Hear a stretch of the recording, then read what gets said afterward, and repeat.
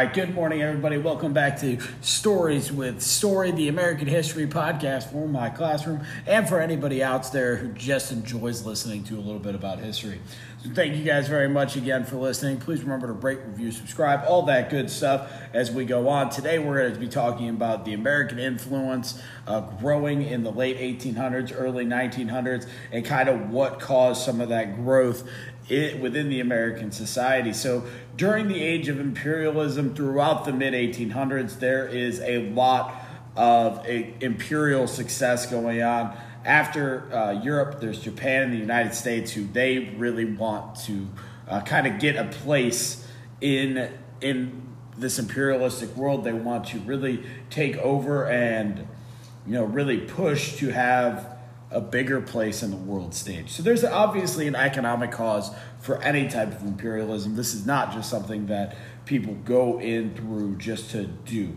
So one of these causes of imperialism is something called extractive economies. And basically what that means is that they can extract or they can remove the raw materials from the colonies that they have or the place of which they are doing. Now, if you're a country like Japan who doesn't have a lot of things, that is very big for you because you could bring in things. The United States just was lacking in certain areas, and they also wanted to be able to use the resources and turn that into something else for them.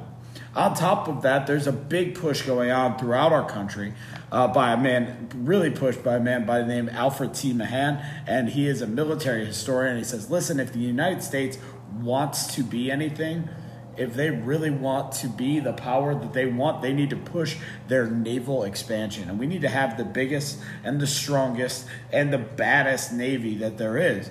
And we really need, basically his idea is that the best powers in the world all had great navies. So if we want to be that, we need to expand and modernize our Navy. And we're going to keep pushing to have that. He's going to have these steam-powered and steel-plated battleships, such as the USS Maine, which we'll get to a little bit later. But really quickly, the United States expanded its Navy, actually giving itself the third largest Navy in the world. And, some of our leaders are very excited about this. Now, there's the other side of imperialism, which is this idea of social Darwinism, sending missionaries out there. So social Darwinism is this belief that basically everything is a competition and only the strongest people that are out there are going to be the ones that survive. Nobody else at the end of the day is going to make it. The belief consists that also works with different nations and races. And so the Americans are going to jump out and say, listen, we need to be the superior race and the superior nation. And that we need to take our values in the Western world and we need to spread it all around the rest of the world. So some of the racial tension that you get still today throughout the world is actually stems back to this idea that people in America and people in Western Europe, they believed that their concept of how they live their life and their belief system was more important than the belief system of anywhere else in the world. After all that is said and done, and we kind of have our baseline for why we're doing this, we are going to start to expand throughout. The first place we're going to go is in 1853. Commodore Matthew Perry is going to go all the way over to present-day Tokyo Bay in Japan, and he is going to demand that we be let in there and come in to start kind of making trades with them. He basically goes in there and he sets up a way to create a trade system. So now we've got our economics taken care of a little bit there as well. Then in 1867, there's a guy named William Seward. He's the Secretary of State, and he is going to buy Alaska from Russia for $7.2 million. And the reason why is basically they think there's a ton of gold in Alaska.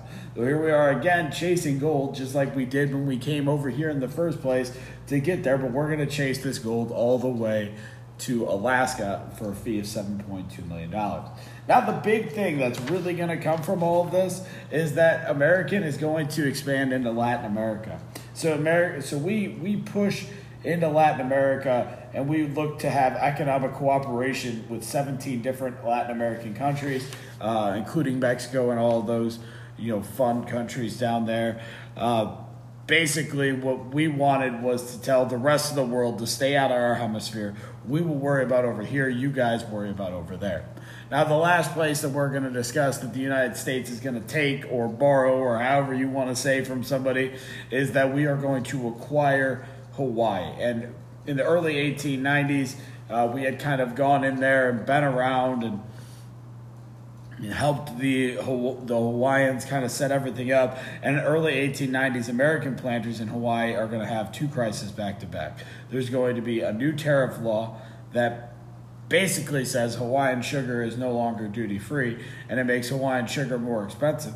So they stopped kind of working with the Americans, but it also hurt them there.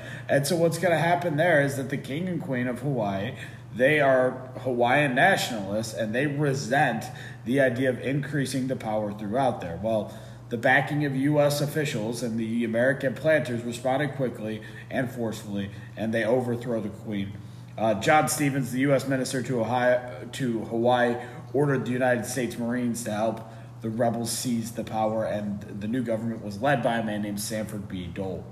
You may know the name of Dole because what that is that is now the group that runs Dole Bananas and all the fruits, and they have their head base set up in Hawaii named after and honored this guy. Because of this, he grows this pineapple company throughout the region, and essentially what it's going to lead to is after the overthrow, President William Henry Harrison he's going to come in and he's going to sign a treaty of annexation, which means we are taking over Hawaii. It does not become a state for quite some time, but it does make Hawaii a part of our territory, and Samuel B. Dole is going to actually be the first governor of Hawaii. That takes us to the end of the day, because the next big thing that we're going to talk about within the idea of increasing our influence overseas is that we have to go to war a little bit.